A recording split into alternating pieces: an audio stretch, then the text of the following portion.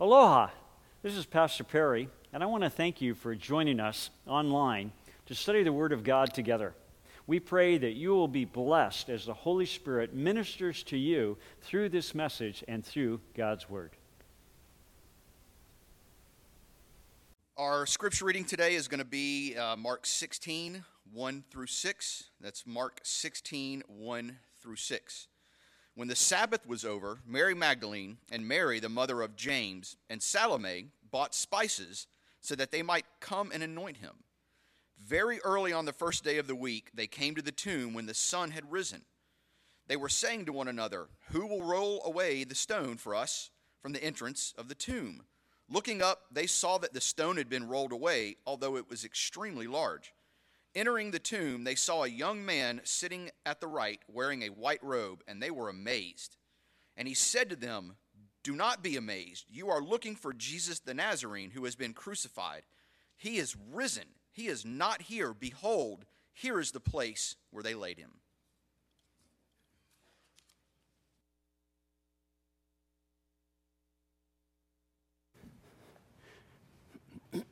Brian, thank you for doing our reading this morning. Would you pray with me?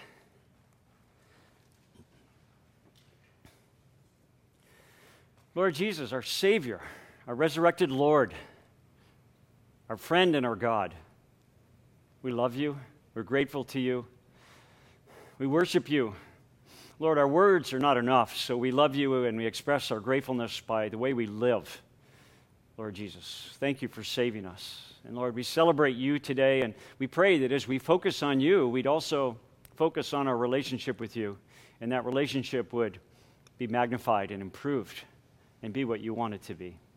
May the Holy Spirit speak to us, and may you speak afresh to us a story that we've heard before, but we need to hear again and again.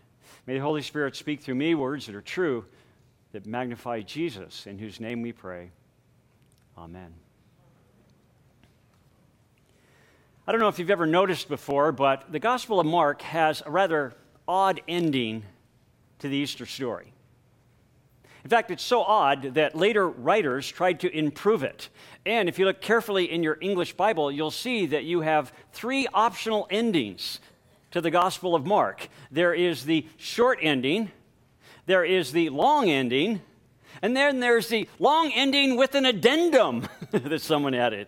And I find that rather odd, may I say even a little bit weird.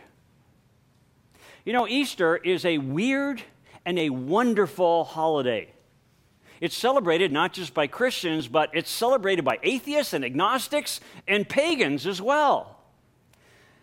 While celebrating Easter with my devout Mexican Catholic friends in Mazatlan, Mexico, the day started off on Good Friday with an entire football stadium, we'd call it a soccer stadium, filled with young people.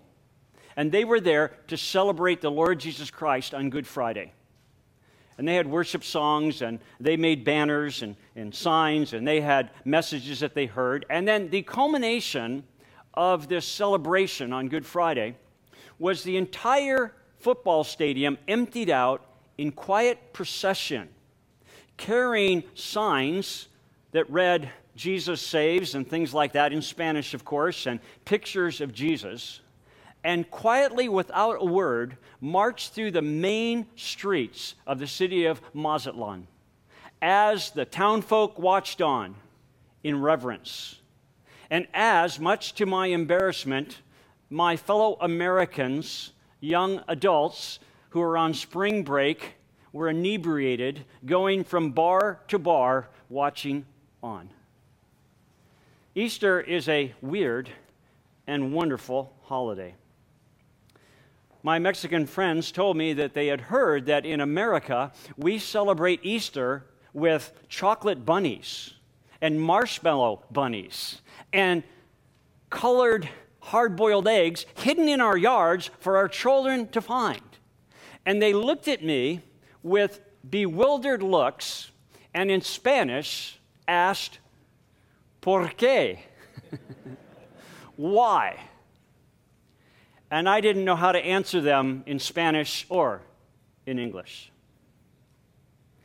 Easter is a weird, yet wonderful holiday. And when you grow up with weird, it can be normal to you. Hunting for colored Easter eggs, or eating chocolate bunnies, or celebrating the fact that the creator of the universe took on human flesh so that he could die for his creatures who hate him and murdered him. And that story is weird. And if it weren't true, I don't think anybody could make up such a weird story. As I mentioned at the outstart, Mark's gospel has an odd, even a weird ending to the Easter story. Now, Mark, as a writer, was the most succinct of the writers, and his gospel is the shortest of the gospels.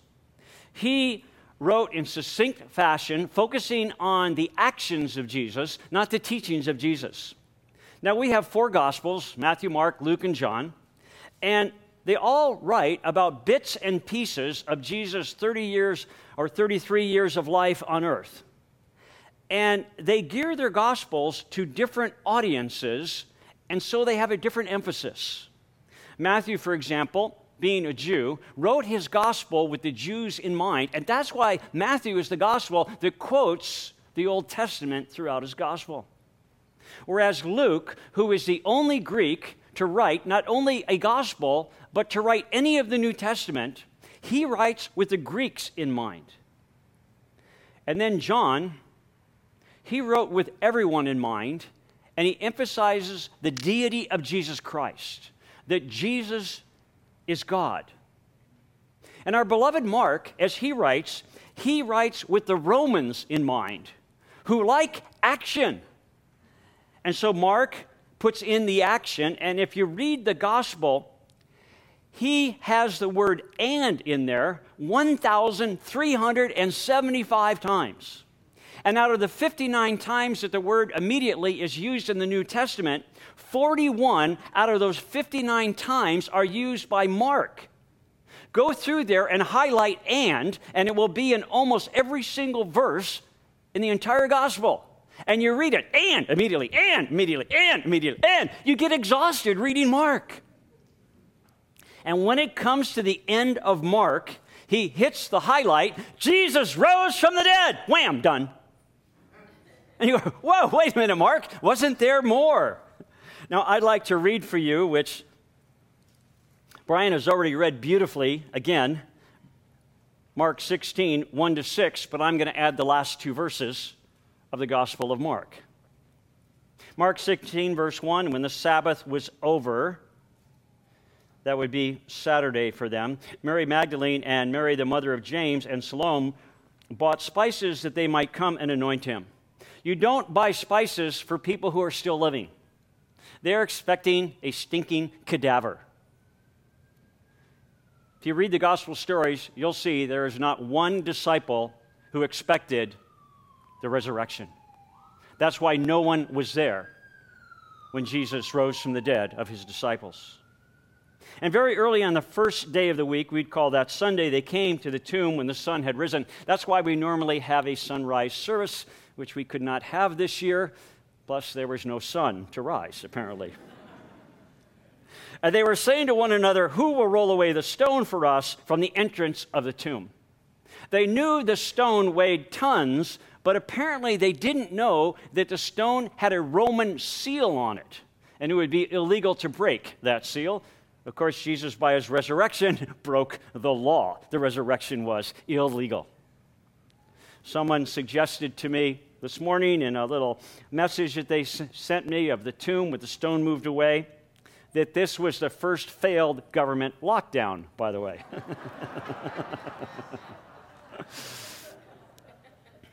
And looking up, they saw that the stone had been rolled away, although it was extremely large. And entering the tomb, they saw a young man sitting at the right, wearing a white robe, and they were amazed. Often the angels, when they show up, they're so majestic with flames and glowing and thunderous voices that people are scared to death. So this angel took on the form of a young man, not quite as scary, but still surprising. And he said to them, "Do not be amazed. You are looking for Jesus the Nazarene who has been crucified. He has risen. He is not here. Behold, here is the place where they laid him.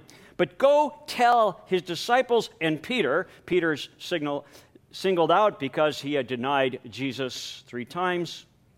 "He is going before you into Galilee. There you will see him, just as he said to you." And they went out and fled from the tomb, for trembling and astonishment had gripped them, and they said nothing to anyone, for they were afraid. And that's where Mark apparently ends his gospel. Later writers, several centuries later, add a longer ending, and that longer ending contains things that are true, that are found in other gospels, but the earliest Greek manuscripts do not contain them. What I like about Mark's abrupt ending to the Easter story is that it makes it your story. You get to write how the story ends once Jesus Christ rises from the dead. Jesus has risen from the dead. What are you going to do about it? And what you do about it is the rest of the Easter story. And although the title of this sermon had previously been announced as The Deadly Cure, somehow on Easter that seemed a little negative, so I officially change it. I can do that. And I change it to the more friendly and more engaging title, Easter is Your Story. It's your story. You see, Mark's abrupt ending, the ending with Jesus having risen from the dead as he promised he would, lets me write the rest of the story and make it personal. So let me ask you, how have you written the rest of the story? Because Easter is your story.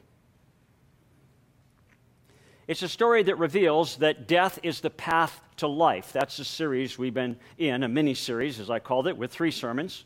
The first one was the deadly choice made by Adam and Eve, and they made the deadly choice to disobey God and to sin, and that plunged them and the rest of the world into death.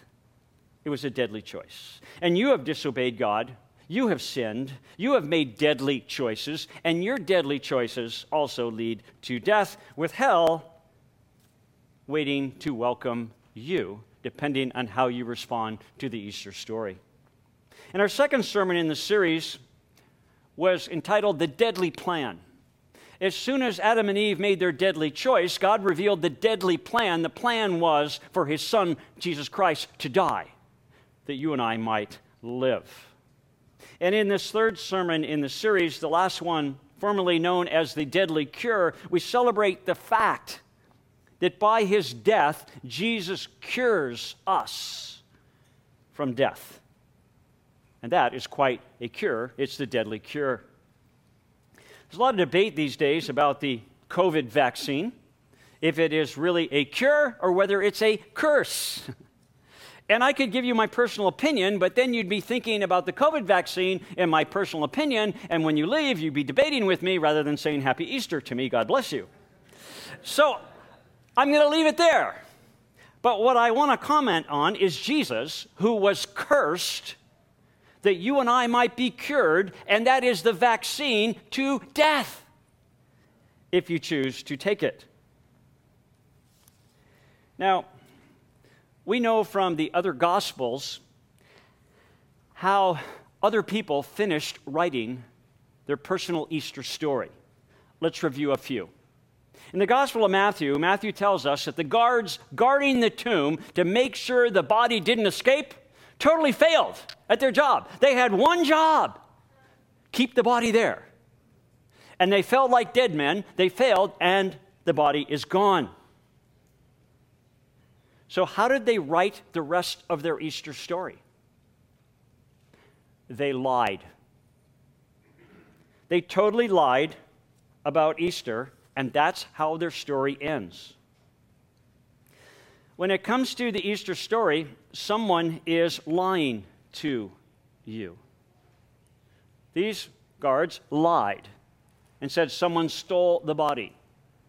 They perpetrated and perpetuated the Easter lie.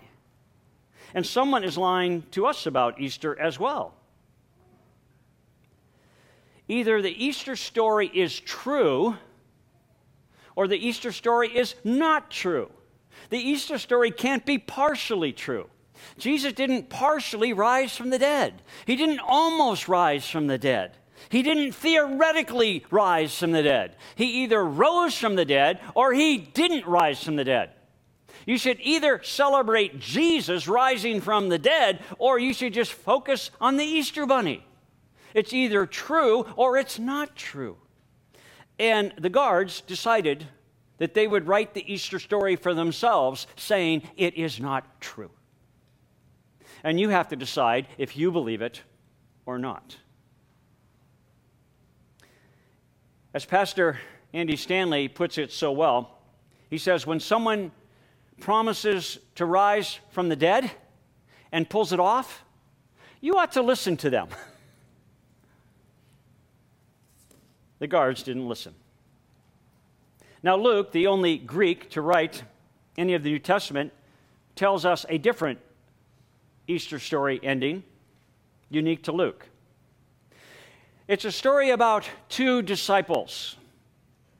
If you've ever seen the painting of the disciples on the road to Emmaus, you can picture it with two men on the road to Emmaus, disciples. But the text never tells us it's two men, as if only men can be disciples of Christ. As you read the story, it makes more sense that this is a husband and wife. This is a couple. They've been on a journey together, and they're going home together.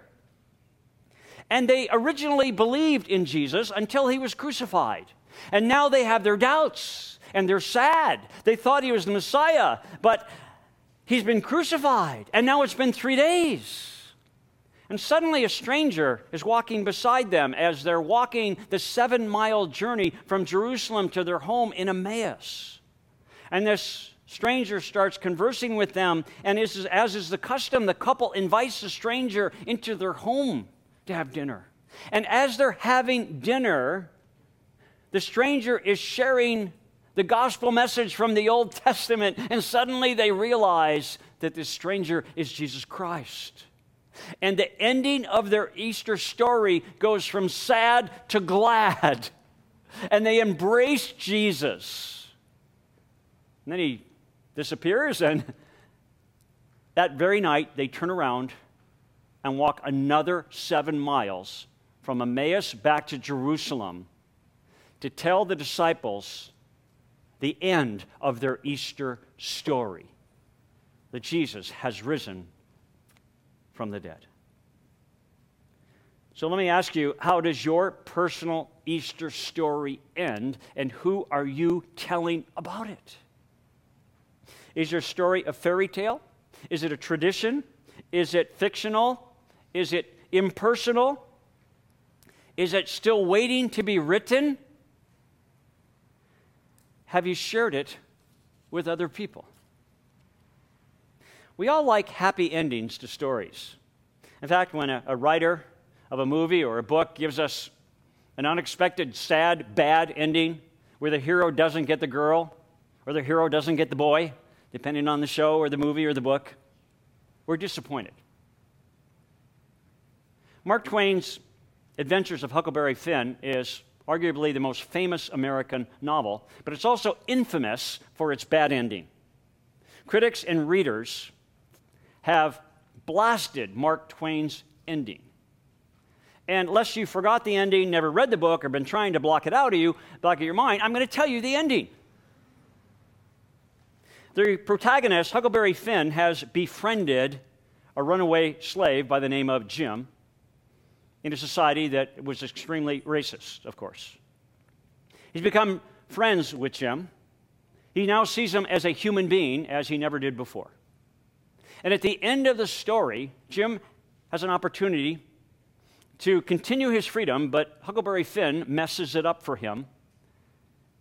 And Jim is captured, and Huckleberry Finn laughs it off with his friend Tom Sawyer and goes on with his life like nothing bad has happened. It is a tragic but true ending, and I think Mark Twain ended it like that on purpose. So there'd be a shock to the readers. Easter is a great story, but the story doesn't end well for everyone. In fact, it may not end well for you. Unless you make the facts of Easter personal, unless you personally and deliberately ask Jesus Christ to be your Savior, moving it from the theoretical to the personal, you literally have hell to pay, the Bible says. And you won't go to be with Jesus Christ for all eternity. So how does your Easter story end? When I was in the Navy as a Navy chaplain, I served aboard the USS Gridley, a guided missile cruiser that's since been decommissioned. I've sort of been decommissioned too, I guess, in some respects. But it was time for Easter, and we were in the middle of the Indian Ocean, keeping the world safe for democracy, going circles around the Indian Ocean. And it was Easter time, and so I asked the captain of the ship if I could have a sunrise service outside on the deck of the ship to give us something beautiful to celebrate and a little change in the monotony. And he thought that was a great idea. So I had to find out, of course, what time sunrise would be. So I called up on the ship's phone from my stateroom up to the bridge. I called Manny, my friend, a fellow officer who's a navigator. I said, Manny, what time will sunrise be tomorrow morning on Easter? He says, well, Chaplain, it's not that easy. I have to know where we're going to be. And we're a moving ship, and we get orders, and we have to move, and I have to do some calculating. I'll get back to you. Sometime later, Manny gets back to me on the ship's phone. He calls and says, Chaplain, the sun will come up about 6 o'clock in the morning. I go, okay, perfect.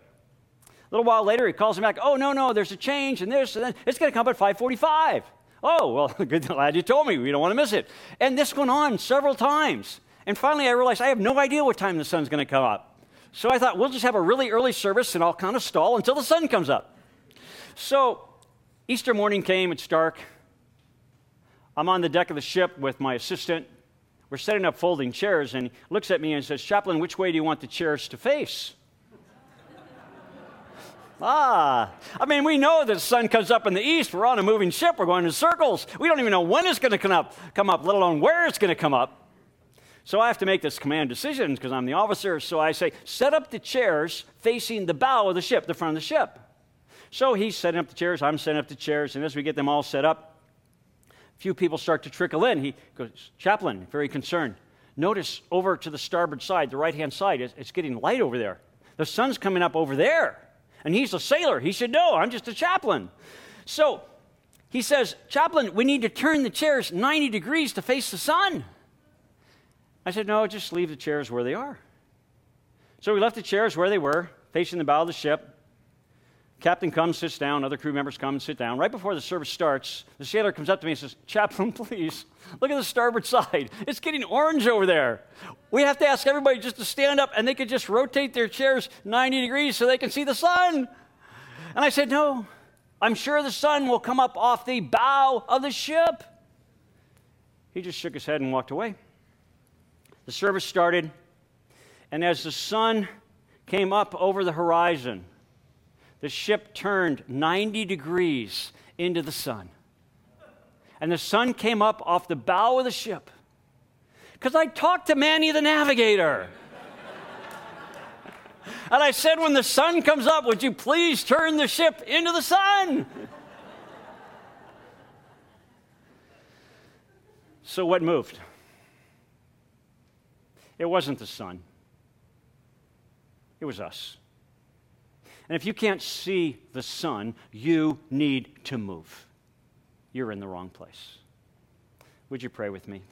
I'd like to ask you to bow your heads, even if you're watching on the live stream. I'd like you to look at your hearts before the Lord. I have to ask you, how does your Easter story end? How your Easter story ends will determine where you spend eternity, heaven or hell. And that's your choice. No one else can make it for you. Only you.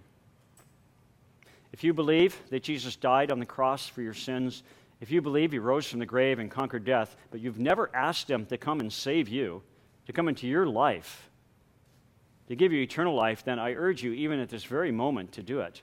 To cry out to him and say, Lord, save me. You don't have to know much.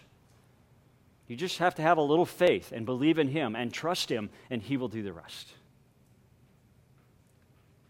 If you haven't finished your Easter story, finish it this Easter by receiving Jesus. Lord Jesus, we magnify you. We pray that we would see you more clearly, that we would follow you more closely, more dearly. We love you, Lord Jesus. Thank you. Amen.